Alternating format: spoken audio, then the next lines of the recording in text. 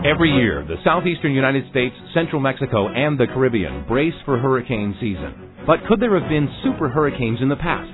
And what about fierce Midwestern tornadoes? We'll discuss these killer storms next. God is in control not only of our daily lives, but the weather, the ocean, everything. This is Science, Scripture, and Salvation, a Creation Radio Journal. I'm Chris O'Brien with the Institute for Creation Research. Many of us have either seen it firsthand or watched on TV, the total devastation caused by a hurricane or a tornado. Besides location, what's really different between these two destructive forces of nature? And is it true that hurricanes were more powerful long ago? Hang on for the next 15 minutes as we focus on hurricanes, hypercanes, and tornadoes.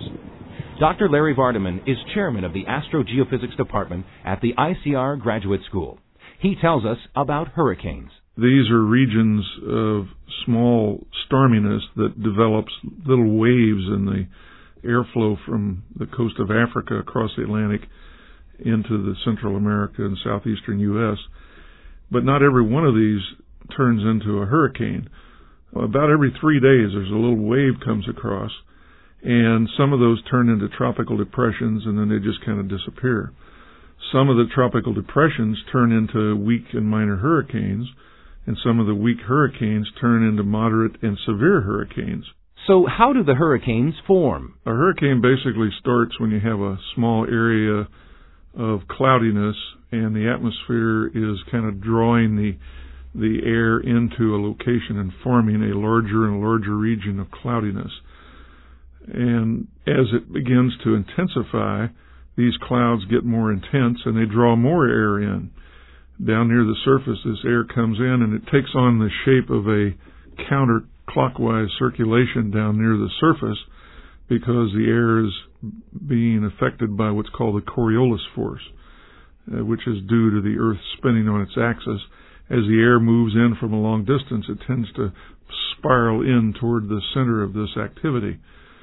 As the air is then lifted in the center, or near the center, in what's called the eye wall of a hurricane, it's lifted up into the upper atmosphere, and that same air then is forced outward from the center, and it goes in a clockwise direction. But what's the cause of this formation? Michael Ord is an atmospheric scientist and author of The Weather Book. Hurricanes occur in the tropics, generally between 30 degrees north and 30 degrees south, and the reason they occur there is because they're generated mainly by a warm water. The warmer the water, the more intense the hurricane. Usually they occur from June to November because the water in the tropics has to be heated up by solar radiation. And once the ocean water heats up, it's hurricane season. Because the warmer the water, the more the evaporation. So you evaporate more water into the air. And this evaporated water, when it condenses, releases what's called latent heat, which is a powerful heating mechanism. And that is generally the energy for the hurricane.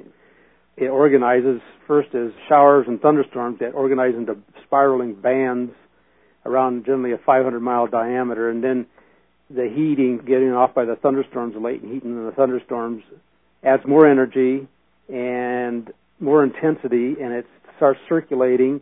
The pressure lowers, and it kind of keeps on going, and after usually a few days, it reaches 75-mile-per-hour winds.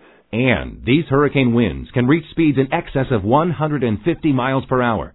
But the wind is not the most dangerous thing about hurricanes. 90% of the deaths and destruction from a hurricane is caused by the storm surge, not necessarily the wind. Storm surge is caused by the low pressure, which causes the sea level to rise about 1 to 3 feet. But then the winds blowing pile the water up on the shore. In fact, the hurricanes are the biggest natural disaster on the earth, and they kill sometimes thousands of people, like in Bangladesh in November 12, 1970. A hurricane hit that country with a 25-foot wall of water, and it's so flat no one could escape, and it killed 300 to 500,000 people. So these are very deadly, destructive storms that are part of the curse. As powerful as hurricanes are today, Dr. Vardaman says hurricanes of the distant past were stronger and are even called by a different name. Hypercanes are giant hurricanes, which we don't have today because the ocean surfaces are not as hot as we believe they were in the past. During the flood, the Genesis flood that's talked about in the Bible, and for some hundreds of years after the Genesis flood, the oceans were much warmer than they are today, we believe, due to the fact that there was tremendous quantities of heat released into the ocean from the geological effects and all the energy that was released in the catastrophe of that flood. But why would the warmer water generate hypercanes? When you have warmer sea surface temperatures, this process is intensified or amplified by the fact that the hot water releases energy, which causes the air to want to rise near the middle of the hurricane, and it rises more rapidly and draws in even more air. So because of this, essentially a chimney effect, which is intensified by the warm ocean, it produces even more intense hurricanes. And these are what we call hypercanes, and they can have horizontal winds that are 4 times as fast as hurricanes we observe today.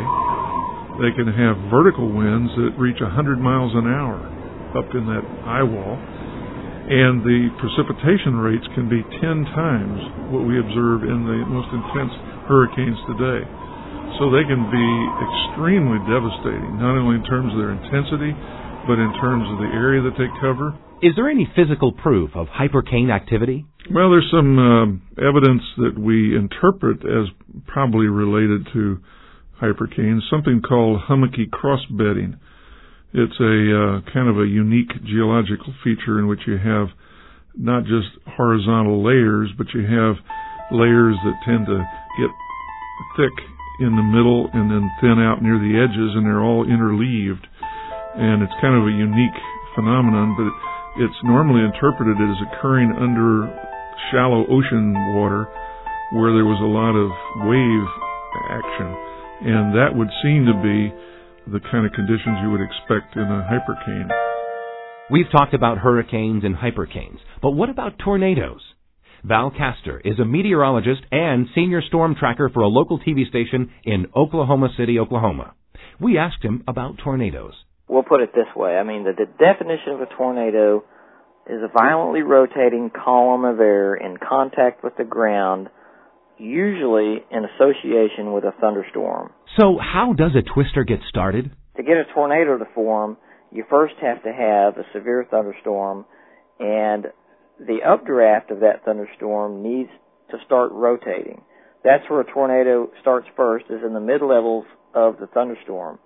If the thunderstorm updraft starts rotating, and that rotation gets stronger and stronger, it eventually will descend and come down to the bottom of the storm, and then if it keeps getting stronger and if other processes take place, that rotation will go ahead and come all the way down to the ground, and then you have a tornado. This might be surprising to you, but it's not all that easy for tornadoes to form. You got to have all the conditions come together in just the right way to get a tornado.